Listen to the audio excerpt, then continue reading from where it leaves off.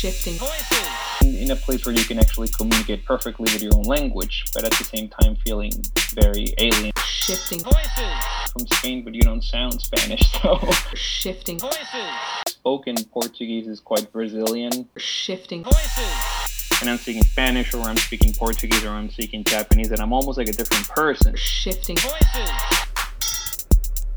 Welcome back to the Shifting Voices podcast, a podcast that takes a closer look at the relationship between second language learning and identity, attempting to discover different ways people have tackled discovering themselves while sifting through various complexities of their second language.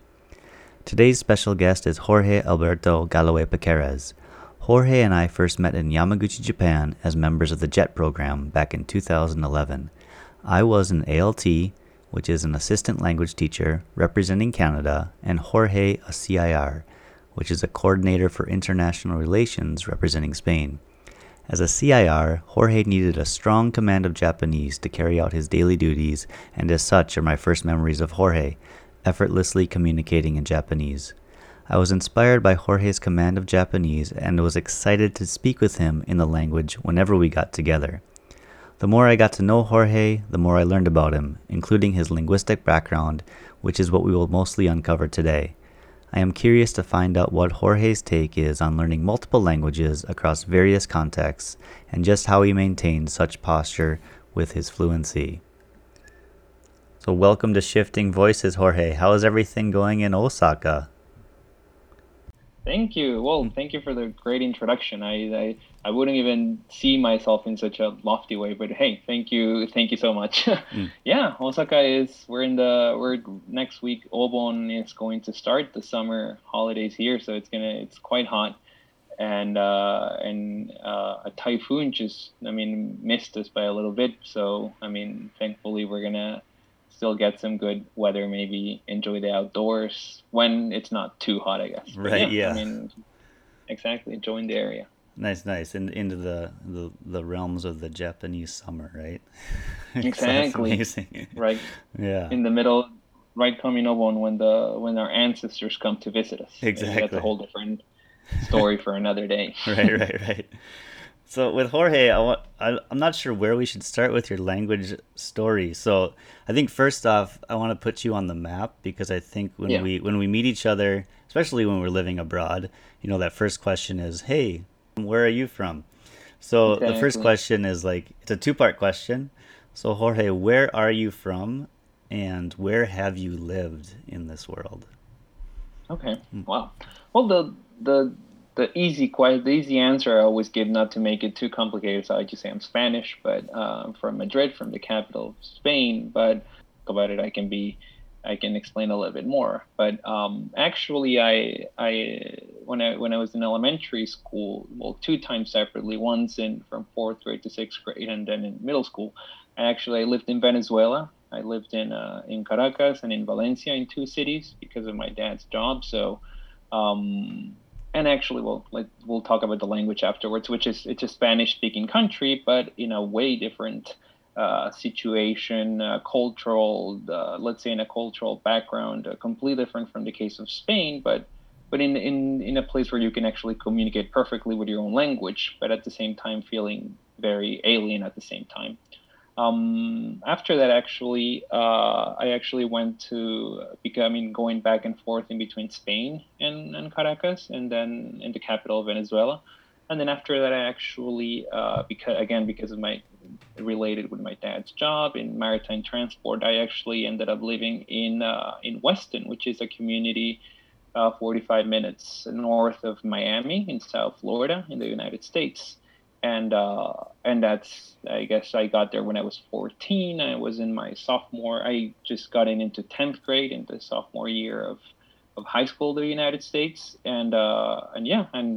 Actually, this is maybe one of the reasons why I have this accent when I speak English, which people say you're from Spain, but you don't sound Spanish. So, but then again, I guess afterwards we can talk about this in terms of, you get to learn English. You get into a community, and you have to use, you have to go through high school and everything, and you're not really, by the age I already had quite a set language, an idea of what language was, but then you're still in that sponge stage where you just even like without even realizing you're just absorbing everything that's around you.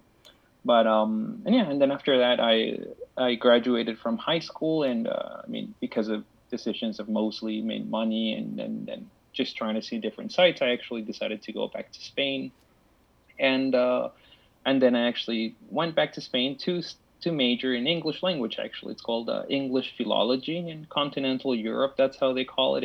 It's a mixture of linguistics and let's say the part of the literature part, and then there's pragmatics. There's just a little bit of everything on the language, and I loved English language, and up until then was kind of just enjoying like somebody who enjoys cars by seeing pictures of them or seeing races and 4 years into university learning about English language and all its facets, it was kind of like just like opening up that car and just seeing under the hood and just like taking it apart and seeing all the pieces and just got to see all the better parts of it.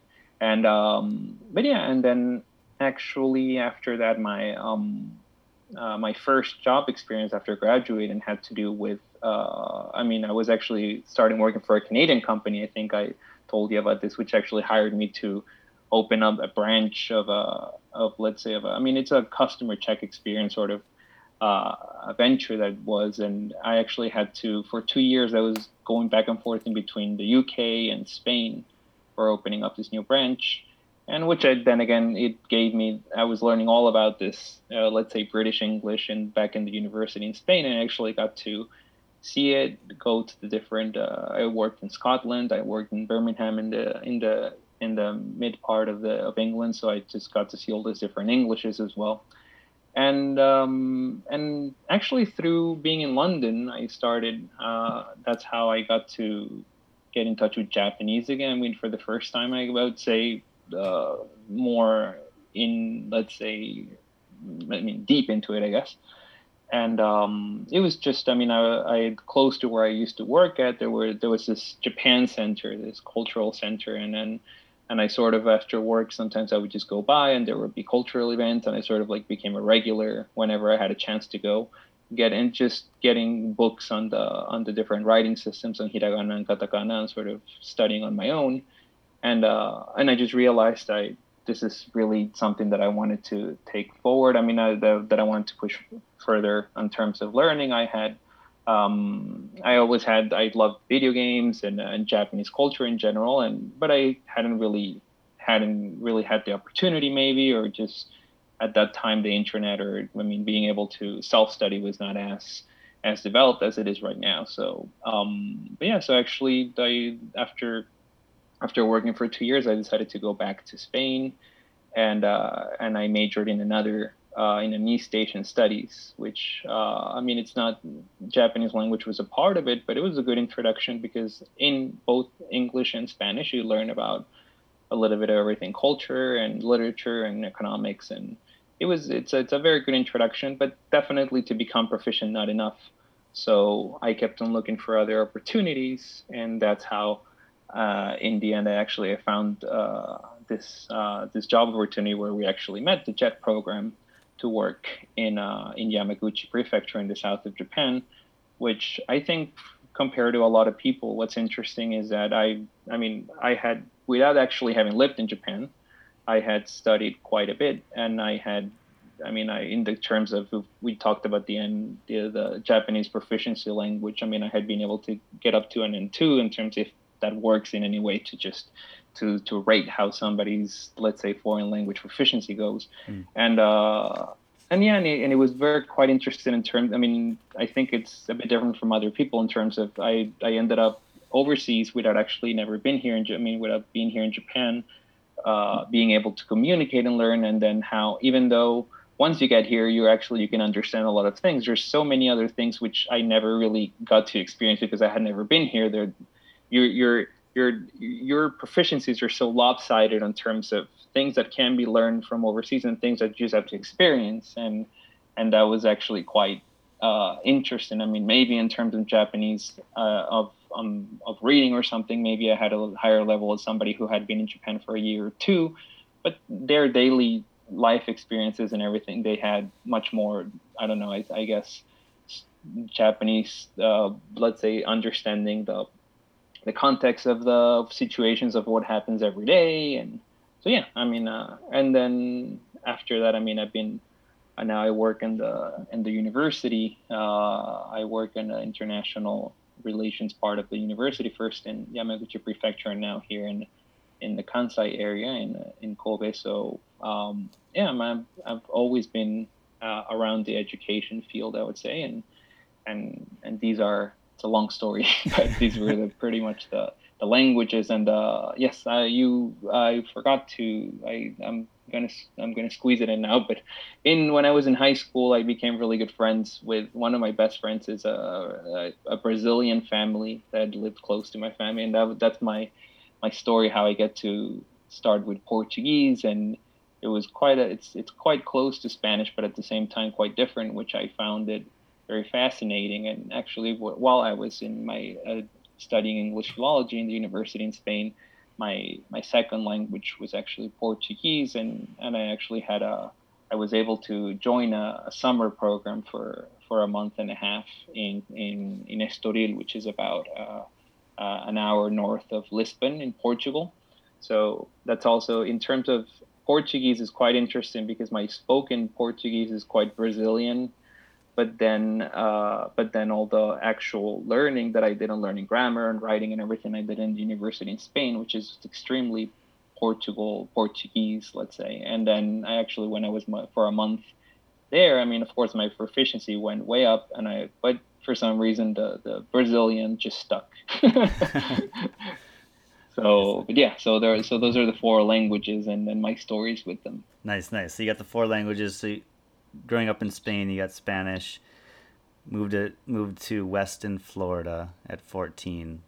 What? The first Venezuela, and then Back to Venezuela. Okay, and then to Florida, and then South Florida, South yes, Florida, and then back to Spain. exactly, Little bit of stay over in London and in the UK area. Back to Spain, exactly, and then to Japan, where you currently are. exactly. Okay, I think I've got you on the map now. I can mentally envision your story a little better now. Yeah, So I want to go back to at so before you moved to Weston, Florida, yeah. and you're growing up in Spain. Was there any? Were you learning English at all in school, or what was the experience like as a young learner of English in Spain? If you could share anything about Yeah. that, yeah. Well, actually, I mean, on terms of the language that you learn in school, I mean, you have your typical, you have your classes where you learn your ABCs, your vocab when you start from quite early. So it wasn't really bilingual education or anything. It was just one more subject that we had. And but I would say, I mean, you learn. I mean, you keep a diary. You learn, I mean, basic, let's say, vocab skills. But I definitely, the biggest thing I would say, the whole interested that I mean, besides this, just I have two older brothers, and they were quite interested in, for example, in music in England, from the United States and the UK. It was the early '90s. Grunge music was at its apex, I would say. And then I grew up. I mean, first, actually, I mean, it's a little bit of everything. I mean, I would say we had, when we, more than Spain, when we moved to Caracas, we had cable television, and we actually had access to MTV. We're talking about late '80s Yo Raps and MTV. What is it? Headbangers Ball. I Oh, mean, right, just right, yeah. completely, just loads of music, and just, you buy your CD, you get your lyrics, you read the lyrics, you want to find out what they're about. After that, there's video games, which that actually then that sort of segues into Japanese afterwards. But yeah, but the experience, I would say that before arriving to Weston, to South Florida, I already had almost 70% of the English Mm. that I already have. I mean, pretty much what happened after getting to South Florida was just, the input in terms of, for example, pronunciation and being able to, I mean, communicate. I mean, through my when I got to the high school, I wasn't really sure why, but my counselor just put me into a debate class, which for somebody who had never lived in it, there's all these kids who want to be lawyers, and they're just they have all these ways of speaking, and it's all just perfect arguments going back and forth. And I was just in there, just like seeing everything going on, but it actually was just so helpful to being able, I mean, just learn so much about, I mean, dialectics, and being able to, I mean, learn what a Lincoln Douglas debate is, and I mean, at the same time, learn so much about, I don't know, United States history, government, and you need to memorize speeches, and actually you need to do declamation, and you team debates, and yeah, that was definitely a big last push I needed, I guess, in my English. Sure. So you was that 14? You're what, in grade 9, Yes, grade 10? I was 14, and yes, I'm forgetting about one more thing, which Yeah, yeah. I'm sorry, like if I'm speaking too much. Through loving video games and everything, and I got into my classes in high school, I found into a group of kids who loved tabletop RPGing, which I don't know if you're familiar with this, if everybody who's listening to this, if I say maybe Dungeons and Dragons or something, maybe this rings a bell, but it's something in between, I don't know, fantasy worlds and geeky people, and then just people with actually who end up getting a lot better at their thespian skills of acting, because you have a character, and somebody who is actually telling a story. Everything is just telling a story, and you're acting, sort of interacting in them, and it's a game. You have dice to sort of make the game go along, but then most of the situations you need to actually talk and interact and get through whatever you want to do in the game through talking. And this was also huge for my communication skills. I mean, the whole motivation of having all, you're with these kids and you're playing this game, and there's nothing, there's no screen, there's nothing. Everything that's happening is just what everybody's talking, and it just really, and it really incorporates you into this. And actually, sometimes whenever I get a chance, I teach English to this. I mean, sometimes in private classes now here in Japan. And when the time allows it, I try to make a much more simplified version. But sometimes I get a whole bunch of Japanese women in their 30s to actually do an RPG session. And a lot of people find them quite rewarding, actually. So this is in terms of things that actually, got to the English that I have right now, I guess. Sure, Yes. sure. Yeah, so it sounds like, you had a connection to the language even before you left Spain at that young age. With, you mentioned, Oh, yes. being connected to the grunge music of the era, and having two older brothers probably providing you with. I mean, I had an older brother too. They're wonderful resources for music. That's how I got into like Nirvana and Green Day, and it's like, what is he listening to? And I go into his room and take his records. So that's pretty amazing. But when you get to Florida, I mean, you must have had an imagination of what it would be like to live in the States. Did it live up to any expectation you had, or were there any surprises or any challenges that you had as a high school student, acclimating into a new culture, really? And I'm not too familiar with South Florida, but I imagine it's quite different than growing up in Spain. I can imagine most people, hearing the podcast, they have an idea of what the United States is like, and it was sort of a borderlands of sorts. I mean, the image that people have of South Florida, especially, is a very multicultural place with a very large Hispanic population, and Spanish being used everywhere, which is actually the case of, for example, of Miami-Dade County and the southern part of Fort Lauderdale, Broward County. But it was interesting because the community where I lived in Weston, and it was your typical, I don't know, suburban community. Made 10 years ago by an urbanization company, and everything just is your picket fences sort of thing, which is completely not South Florida. It just feels like some let's say, middle class neighborhood being taken out from the Midwest and just put in the middle of the Everglades. But then at the same time, and it was very, in those terms, traditionally American. But then at the same time, I think the high school where I was at, out of nowhere, in less than 5 years, they went from I think it was 5 to 6% population of like students that came directly from overseas to when I got there, it was like a 25 or 26%. And from this, we're talking about more than 20% of people coming from South America and from Spanish and Portuguese speaking countries. And the high school was just completely overwhelmed. We actually had 4 different campuses because they were made in portables, and there were so many people that just came into the immigrating to South Florida, an influx that happened quite fast. And I think that high school was just trying to cope. My graduation class was more 1,300 people. My graduation ceremony was 3+ hours.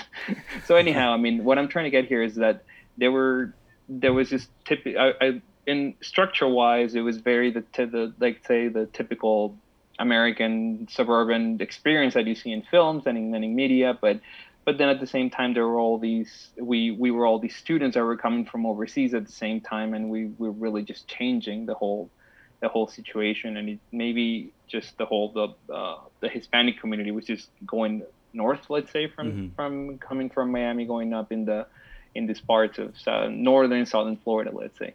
But yeah, the images that I had of the United States, some of them were, let's say, I mean, they were met when I got typical the football team, the homecoming game, blah blah blah. There were all these things were happening, but then at the same time you had students and you had all the communities that are going up, which is it's completely different from what people know and the expectations that they had. So there were sort of these 2 worlds colliding at the same time. I think now it's been over 20 years now, and if you go to that same place now, it has a new high school, and I mean that where like right now it's much more space out. All those portables have now. I mean they don't use them anymore, I think. So it was sort of I was in the middle of a shift, I guess, in that area of the United States. Mm.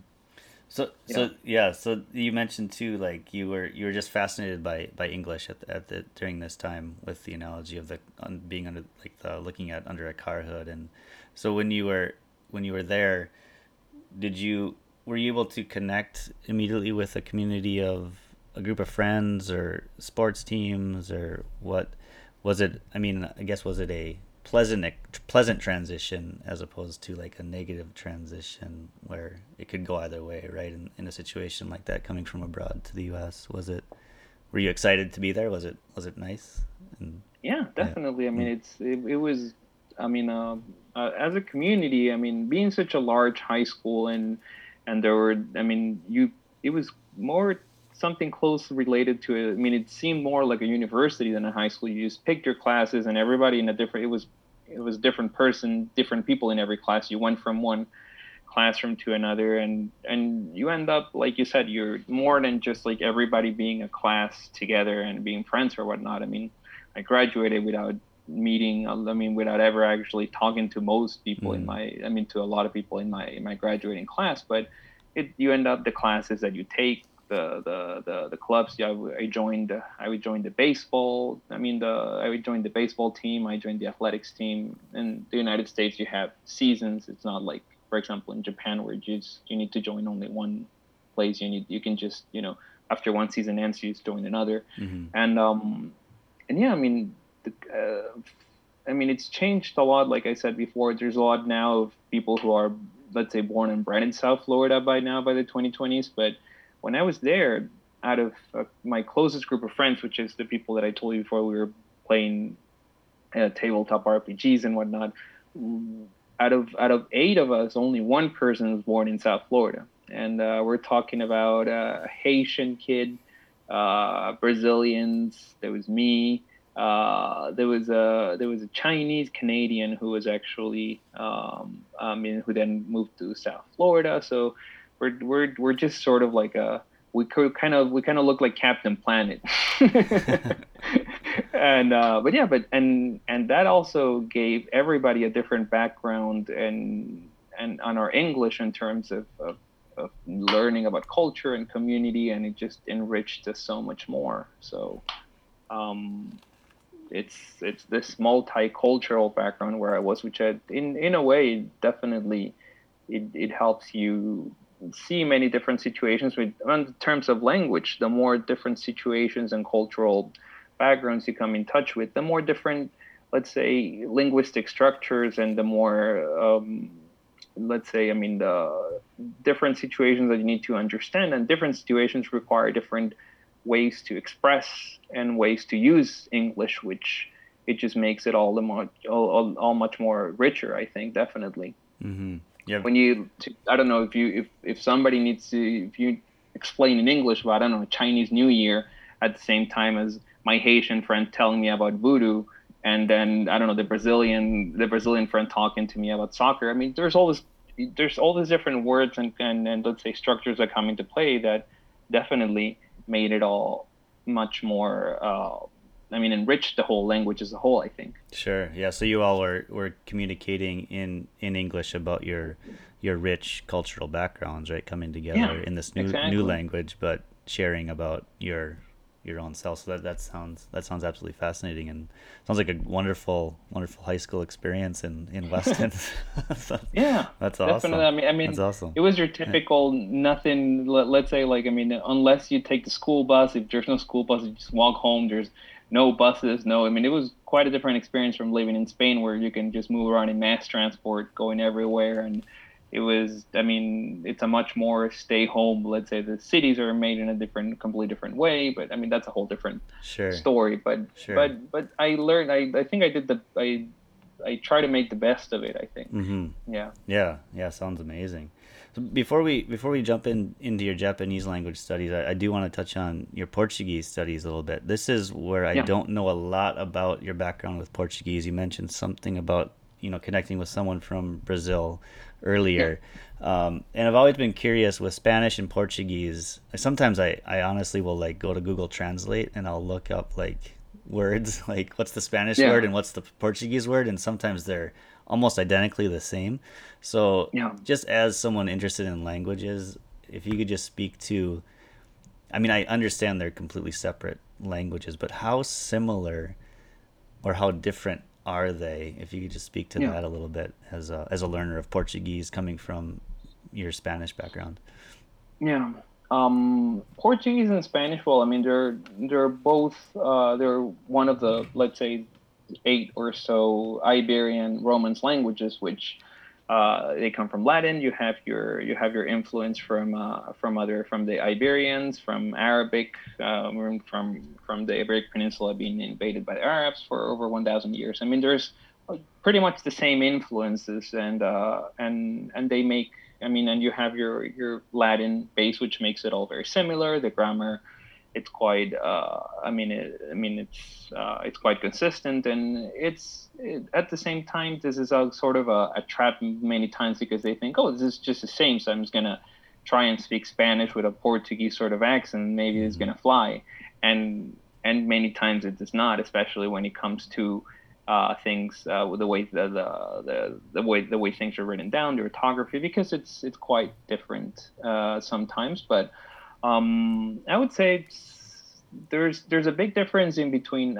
This is huge in between Spanish and Portuguese, which is um, somebody who does not really know or really care about the other language and just goes and speaks in their Spanish. It's going to be quite different from somebody who has been to Portugal or to Brazil and cares about the culture, or knows certain songs or something. You already have this sort of, okay, so Portuguese sort of, the parts that are the same and the parts that are not the same. Once you interact with it a little bit, you sort of see the pattern where it's the same and where it's not, and it makes a huge difference. I mean, even if you haven't actually studied the language, just interacting or having been there or having being in that conversation where, like, oh, it's Portuguese, so I'm sure it's going to be fine, and there's like, wait a second, this is not getting through, and you start seeing like where it's the same and where it's not the same. So, and I think it has a lot to do with actually with interest in the language. For example, Mm-hmm. in the case of Brazil, the Brazilians are quite motivated to learn Spanish for work related purposes. I mean, it's for them. Most of the companies, the Brazilian companies, they want to expand into other South American markets. So for them, there's a big motivation in learning Spanish for work related purposes.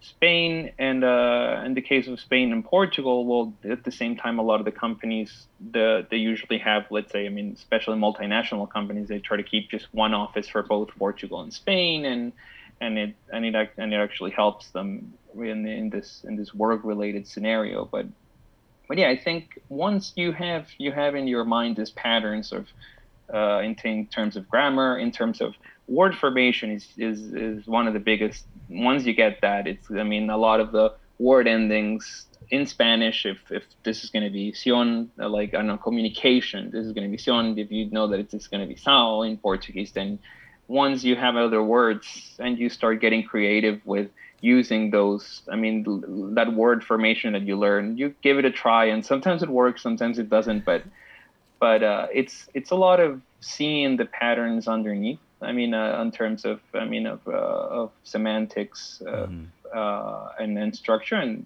I mean, somebody who's really interested in a language, I would say in under a year they can become, I mean, more than proficient in the language, which definitely compared to other languages, I don't know, like Indonesian and Malaysian and other. I mean, it's quite close, definitely, yes. Okay, so someone with a Spanish background would be able to acquire Portuguese, you said within a year, but like with English to Portuguese, would there be a little bit more of a barrier between I guess the morphology or the how the language sets up?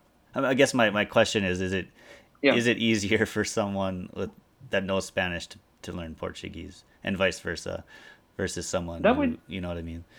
If yeah, that makes sense. that would definitely be the case. And in the case of English, I remember when I was in high school, like, I would always see this pattern where the words that in English, when you have the word bank of English language, they always say that when you learn English at 70-80% comes from, from mid-French and Latin and whatnot. Mm-hmm. But these words are not core words. The core words that use in everyday language, they're usually the words that come from, from Middle English, Anglo-Saxon, for Northern European languages. But so when you're in an English class in high school in the United States and you start learning all this, what they call the SAT words, Mm-hmm.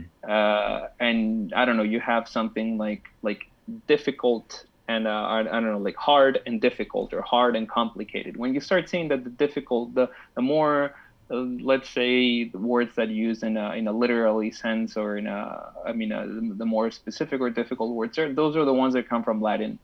If as a learner of English, if you can sort of keep that in your mind all the time, and as you're learning Portuguese or Spanish, and you start thinking about those hard SAT words in English, most of the times those hard SAT words in English are going to be Spanish words if you change them a little bit. So if you keep that in mind when you're learning Romance languages, I mean, it's a huge difference, because a lot of the words you actually already know from English. In terms of grammar is a different story, but in the terms of vocabulary, this is keeping in mind.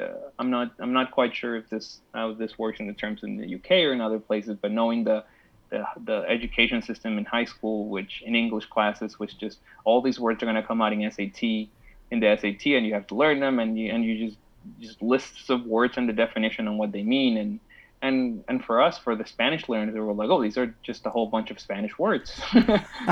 And sometimes we would the kids from South America and from the Spanish and Portuguese origin places, we actually sometimes got better grades than the natives, because all these different words were actually, most of them, from Latin origin. So Mm-hmm.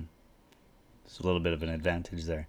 That's interesting. So yeah, to have that linguistic awareness between the two languages seems to be an important factor in yeah. pushing yourself into the next levels of proficiency, right? So I think that's fascinating insight. That's awesome. So shifting over to now Japanese, right? This is where I know most of your background, since we met Yeah. in 2011, and I think for me it was like, wow, when I first met you, and I had been in Japan for maybe a year at the time, and I was really struggling with my own learning of Japanese. I had started maybe a couple of years before, and I just remember being around you and watching you interact, and I was like, how in the world did he do this? I was just fascinated by it, and I remember struggling through that first couple of years of the language. It's like, it's just impossible. I can't it was hard to find people to communicate with that would be willing to communicate with me. But what was your process like at the early stages of learning Japanese, and what was the connection to the language, and why did you want to learn Japanese? Yeah. Well, in terms of, for example, of learning and how if you taking a look at just learning the grammar in itself compared to other languages where I don't know, you have declensions and you have all these other difficult, let's say, quite much more complex grammar structures. Japanese, I found it quite easy to go by, and compared, for example, the big difference in Spanish with, let's say, with conjugations of verbs, which is endless, many different types of future, past, and in terms of Japanese, I just thought, wow, this is future, past, and you have your present continuous and conditionals. It was all, in terms of grammar, I found it quite easy to go along as everybody else, and even to this day, I still have problems with with the particles. But Mm-hmm. I think this for foreigners it's everybody has the same issue. But yeah, it's as a language. If we take a look at structure of everything, I found it quite simple. I didn't see. I didn't in terms of grammar, I didn't see anything too nonsensical or something too that like it doesn't matter. And just in terms of, I don't know, in Spanish you have the male and the female nouns, and there's no way around it but just to memorize them. Which of course, in case of kanji, that's a whole different story. Mm-hmm.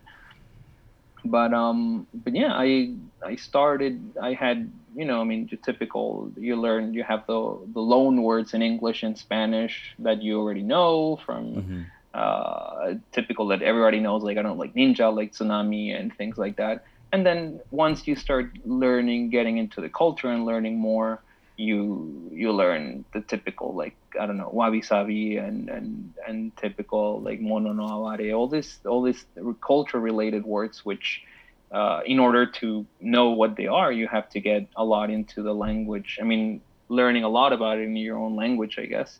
And but then at the same time, having that image, once you start learning about the grammar, knowing the difference about, knowing about ba, place, and where you're, let's say, your situation, or where you're supposed to be, it's it's quite um, it's quite helpful in terms of knowing who you are and what situation you are at any given point.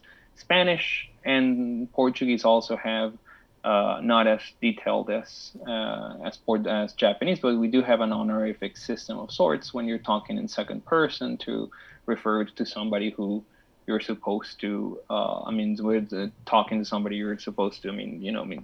Show respect, or show your. Keep distance from socially, or and especially in Venezuela, when I lived in South America, it was much more marked than in Spain, where everything is much more flat, let's say, and depending, regardless of who you talk to. And having lived over there and going through school in Venezuela, which was quite strict, and there were, and you, depending on who you talk to, you have to speak in a certain way. This really helped me, uh, understanding this whole concept when it came to Japanese. I remember coming from Spain, where you didn't really need to use any honorifics to talk to teachers or anything, and being reminded all the time, you can't talk like this. You gotta, and that's sort of, oh, okay, so there's this situation where I need to be aware of, let's say, of the social strata and where I'm at, and where I'm supposed to be doing at this time. Not every time it's the same. It's not the same talking to friends and to teachers and to codes and to coworkers. And these are sort of hints that in other languages that help me in Japanese. Deal with the honorifics, and understanding how language and what's so fascinating about Japanese, how you can show how nice you are, or at least you try to show how nice you are through the use of language, which it's a different story. But for example, in a lot of people that come, especially from the Hispanic countries, into Japan, they say, well, nobody hugs, there's not all this body contact. And I always say to everybody, well, that's just because Japanese people hug you with their words, like with the way they talk about things, and the way they explain things. If you really understand what they're telling you, they're really going out of their way to be polite or to be nice or to accommodate to you in a certain way through language. That's Which, yeah. That's interesting. I never thought. yeah, I mean, yeah, the honorifics have that is obviously a challenge learning that as a second language learner of Japanese. But I appreciate how you mentioned that hugging with words. I like that. That was yeah. nice. But was there any challenges with picking up those contextual clues in Japan? Because I think you I don't know how you studied it before coming, but then it's like how do you shift in and out of honorifics, and where do you add the the mas and the Yeah. all those extra inflections to the language that maybe. So what was your experience like contextually shifting in and out Yeah, between those contexts? it's it's difficult in terms of, especially once you, because I mean, I came to Japan just from day one. I arrived to Japan 2 days in Tokyo for an orientation, and once I get to Yamaguchi, I have to go to work. I have to go to work to like give a small speech to everybody who I'm going to work from the next day. And in your mind, I think one of the, I mean, and in your case, so now I'm here and I am like, and right now inside of this office, I am, let's say, I mean, if I'm speaking to my boss, I have to keep the kenjobo, the honorifics towards the person, and keeping myself at a lower, let's say, uh, um, what's the word, at a lower stance, let's say. But then, for example, the most you learn about these things, but then, for example, picking up the phone and somebody over the phone wants to talk to your boss, but then you need to keep in mind that that even though your boss, when you're talking to him, he's at a higher position right now.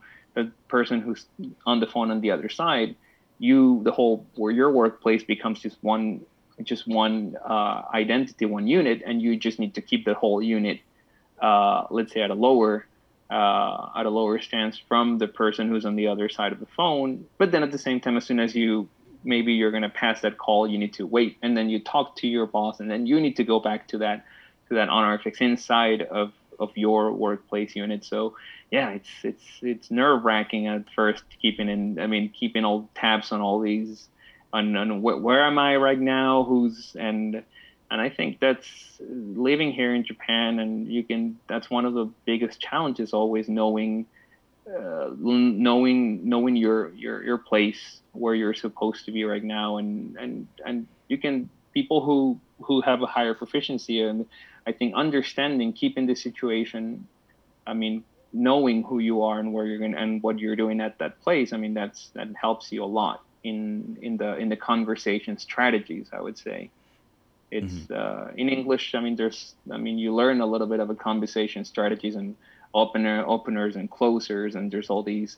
If you want to a conversation to just go on somewhere else, or you just want to end this up because you need to go, or whatever. There's the same structures in Japan, but plus alpha, you need to keep in mind where, let's say, like what's your relationship with that person that you're talking to. So um, it's a lot of learning and a lot of practicing. And I mean, I would say that alongside with Chinese characters, with kanji, keigo is one of the most challenging parts of learning Japanese, I think. Sure, absolutely, yeah. So um, little challenges with learning Japanese. So what has been your greatest success, would you say, in learning Japanese? Like just generally speaking, if you could reflect a little bit about like going back to 2011, coming with your conversational Japanese skills as you had, as obviously you needed for CIR, and you mentioned level 2 of the Japanese language proficiency test. But if we forward 10 years later, right, it's Yeah. 2021. Throughout that time, what would you say has been the biggest, Hmm. the high point of your Japanese language learning? The high point of Yeah. Japanese language learning. Well, I guess then that might take it into what you were talking about, identity, Mm-hmm. and so learning about your place, and once you have a language and you have your language skills, foreigners is, I mean, at least until recently, I would say there was, just like we're talking about knowing your place, there was a place for us, and your which is teaching foreign languages or specific parts of the society.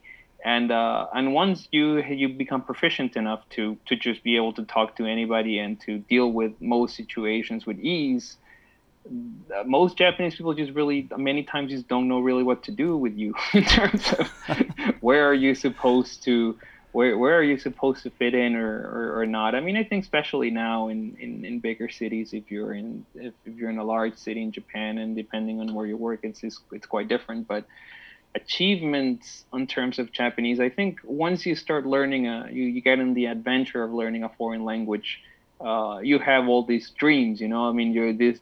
Oh, I'm learning this, and many people. Oh, I want to watch the film without any subtitles, or I want to be able to just travel and not ask anybody in any foreign language and just be able to talk, or I just want to be able to read the newspaper. You have all these sort of goals that you start having on your own, and yeah, definitely in all these years I've been here, you I don't know, you blend in, you realize, and language lang- you go that transition in between language being the objective of what you want to do, and there comes a time when language needs to, I mean stops being the objective, and just becomes the, let's say, the vehicle of whatever you want to go across.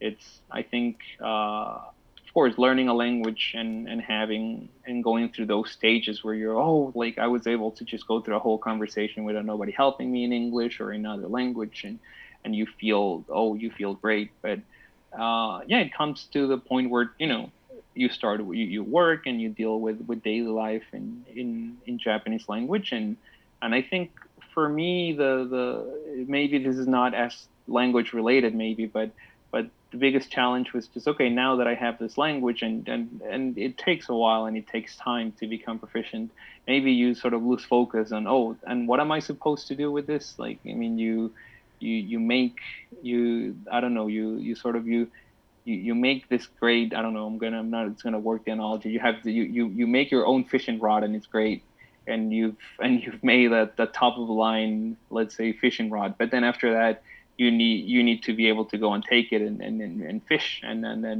do and make good use of it. So I think that's maybe this is not the main point of this whole podcast or this conversation, but I think this is something that I mean, even as of now, I'm still, thinking of where it could be taken, where it should be taken, and it's interesting in terms of Portuguese and English. I found my ways of of of my finding a way of using it, but I guess it also has to do with talking about what we talked at the beginning about identity and country. In places like the Spanish or Portuguese, let's say the spectrum, or in English, it's everything is much more free, and you're sort of much more on your own. Whereas in terms of Japan, you have this one country, one language, where things are a bit more rigid, and sometimes it's a bit harder to break away from what you're supposed to be doing once you get these language skills, or so. And just, maybe when you try to do new things, getting everybody else around you to say, no, you don't, just, this doesn't need to be, limited to just this. It can be pushed forward in many ways. And I think it's just the experience of living here being here as a foreigner, and trying to, try new things, and getting people to see things in a different way.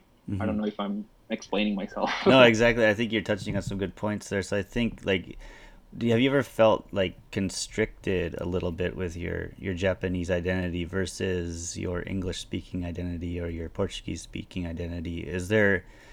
Can you speak to anything like that, comparing those, how you connect with the languages in that way? Is there any type of constriction on being in Japan as a non-native Japanese speaker?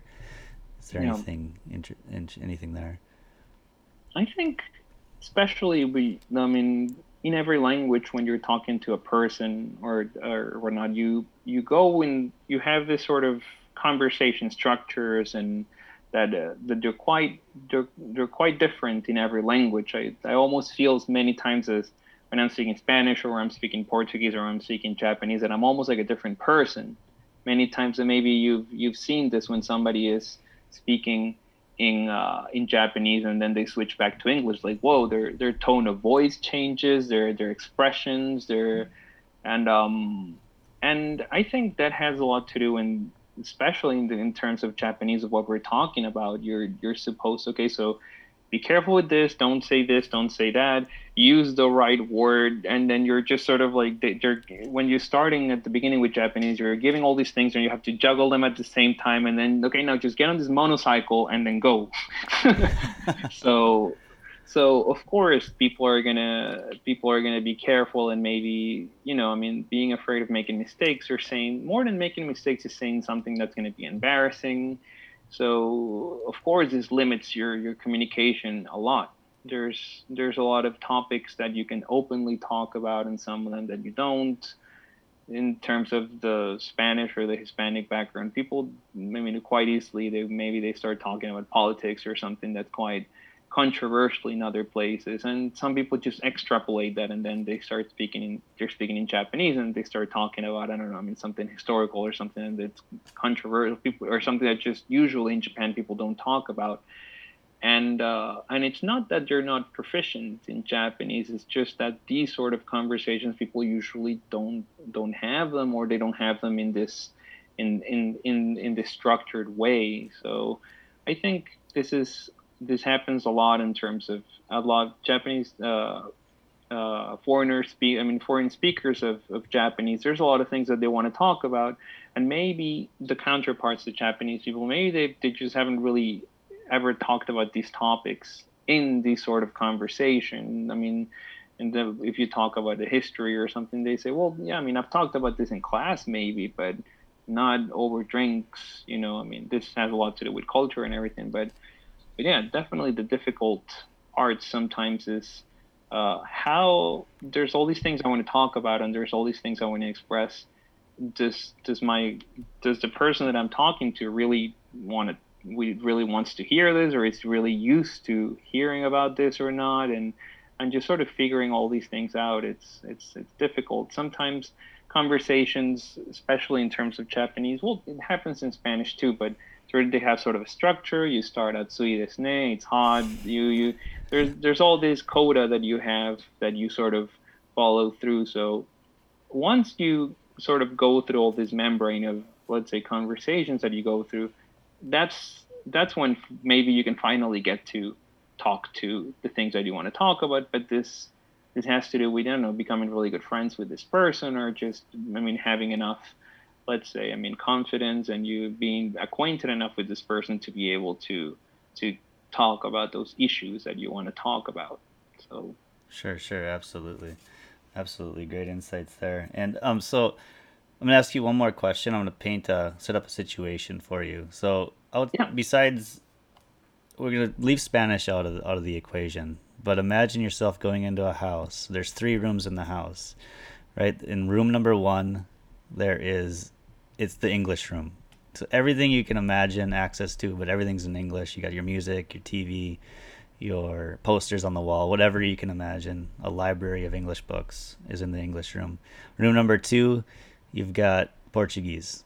Same type of idea. All the access to the music, cultural things, TV, radio, YouTube channel, everything's in Portuguese. Room number 3 is Japan.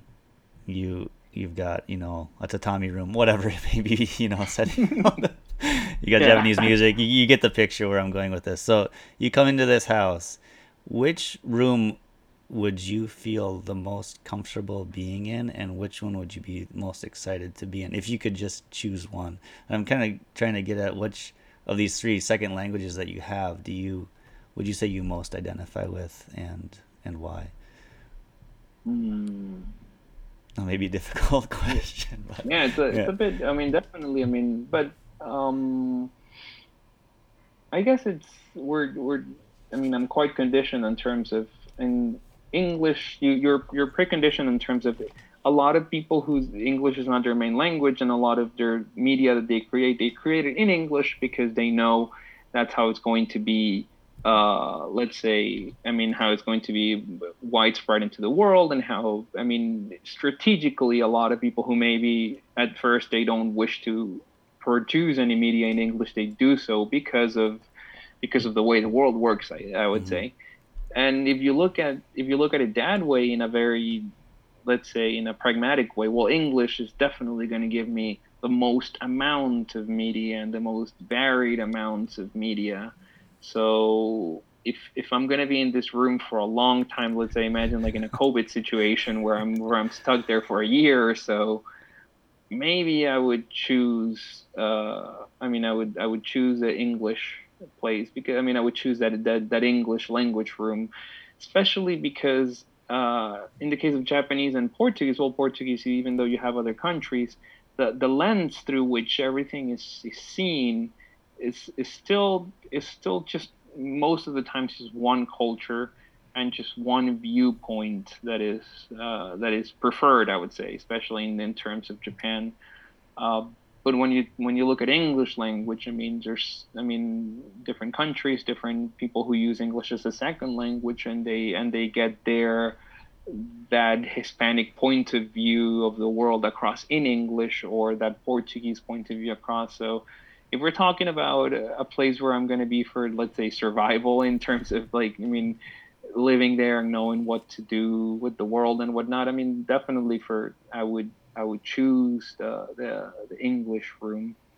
The Japanese room would be definitely a place where I can just enjoy and sit and delve into the culture and read all these literature books and things that I love. And I know if I can, I mean, I know your question is choose only one, but maybe maybe just be in the English room for, I mean, for during my weekdays, and then maybe in the Japanese room for weekends every once in a while or something like that. I'm not sure. Right. Yeah. Well, the beauty of it is you get to choose whatever room you want because you have the access now. But I was just curious which one would be the one that you would probably tend to, if you had a choice, like, oh, you got a week here, a week there, whatever. So but that's Yeah, fascinating. Yeah, you get, but I think, yeah, the whole point was, I mean, you get the options. I mean, you've put the work in to connect with four languages that are, widely used worldwide, right? You get Spanish and yeah, Portuguese. I think they're both in the top, at least in the top 20 spoken languages yeah, of worldwide, and course, Japanese is as well, and English is, obviously, spoken by, now like 1.5 billion people. So your access is exactly. very high, which is exciting, so that's what are there any other languages that you are curious on? I know you dabbled with Chinese for a while. Are you Yeah, still interested in learning Chinese or any other Arabic or any other languages um, going of forward? course. I mean, in terms of, for example, when you learn English, for example, you learn that you learn about Middle English and Anglo-Saxon. You see how all these other languages come in, and of course, when it came to Japanese, you're learning Chinese characters, and you're seeing how, even though linguistically it might not be the same, I mean, there's a huge influence from Korean and Chinese, and there's all, I mean, and it just helps you so much to understand the identity so much better, especially when that's a social political standpoint, when you see other parts just trying to just pull the whole, let's say, the what's the word, to pull the man narrative towards somewhere else. It's always interesting when somebody's trying to pull right, you just sort of peek to the left and just see that it's quite different from, I mean, and it's sort of it's interesting because the whole, I mean, the trying to relate in between, let's say, Japanese and Chinese and Korean, I sort of feel in this sort of try to swim in a different direction and actually seeing all these interesting links. And I've been to China, and one of the things that if I had, I don't know, if I just won the lottery tomorrow and I had time to just go and research and do my own thing, um, and I just want to leave this as one of the last points, maybe for somebody else maybe to pick it up. In Europe, and especially in the north, in Portuguese and in the Portuguese and the Spanish speaking world, we have this education based on, let's say, on Greco-Roman background, classical background, and we understand it as a sort of the ancient Greeks and the Romans are one thing, and nowadays Italians and Greeks it's different, and we accept it as a part of our background, and we're sort of proud about it. I mean, you look at it happens in Western culture. You look at all the Congress buildings in the United States, and they all have some sort of imitation of Greek columns and styles. And yeah, and what I want to say is, if you transpose this into East Asia, in actual fact, there's this huge influence of classical Chinese and Korean into, I mean, and we're talking of Vietnam and Korea and Japan, but there's this. It's quite difficult for them to just let go and say, well, this is 2,000 years ago with China, and this is 2021 China, or Korea or Japan. I mean, I guess in the West we have an easier way of just cut through and say, well, this is a different country, and now this is understanding them as different identities. Whereas in East Asia, there's this sort of I don't know, there's this narrative where nations are supposed to just be one and unchanged for the past 5,000 years, and it's the same way if you look at the lineage of the Japanese imperial family, or there's always this there's this effort to perpetuate and to show that things have stayed unchanged throughout the time. I mean, this is and it's quite interesting how, and just as a lot, even though it seems that way in the case of Japan, in the high school curriculum, people learn classical Chinese, and they have this specific way of just memorizing everything through Japanese, but they're actually memorizing classical Chinese, and it's interesting because even though a lot of people maybe don't talk about it, they don't even realize they're doing the same thing we did in Spain, which is, you know, learning the Iliad or the Aeneid, learning classical Latin and Greek, and I find fascinating how, for example, how the classical world education, how it's taken here in East Asia, and how it's taken in South America or in Europe. Because even when I was in Venezuela, there were people, you could learn Latin, you could learn. I mean, there were people learning ancient Greek as well. So this the whole European, let's say, the structures, everything just, you know, extrapolated into South America. But yeah, this is just one point that I think I found quite interesting in terms of language learning and identity, I guess. Yeah. That's very interesting, fascinating stuff.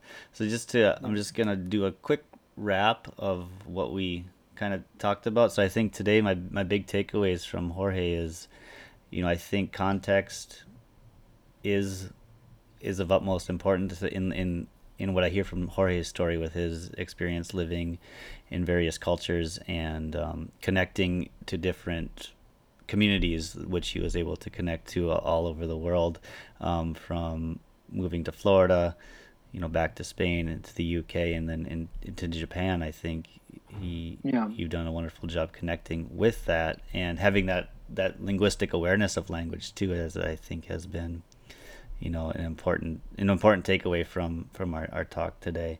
And also just how complicated and varying and vast the identities you've connected with through your language learning journey so far has provided a lot of good insights for me moving forward, and hopefully for people listening to this program, that we can continue the conversation and continue to find little answers from people all over. So thank you so much for coming on the show today, Jorge. It's always a pleasure. Thank you so much. It's been a great opportunity to actually, I mean, sort of reminisce and look back and talk about many things, and then at the same time just sort of interact and seeing how, you know, I mean, you go along the way and you just pick up different things which actually, I mean, help you, you know, make who you are. And just, I mean, as a last take, I would say definitely, I mean, learning languages, like I said, you become a different person. You just add different new yous, I would say, every time you learn a new language. Shifting Voices. Up next on the Shifting Voices podcast, we head over to Montreal, Quebec, Canada for a conversation with Sai Mino, a dental technician from Kochi, Japan. Sai shares with us the differences and similarities between learning English in Japan and a small community in Canada, as well as what it is like learning and using French in her daily life in Quebec. Make sure and stay tuned to the next episode of Shifting Voices.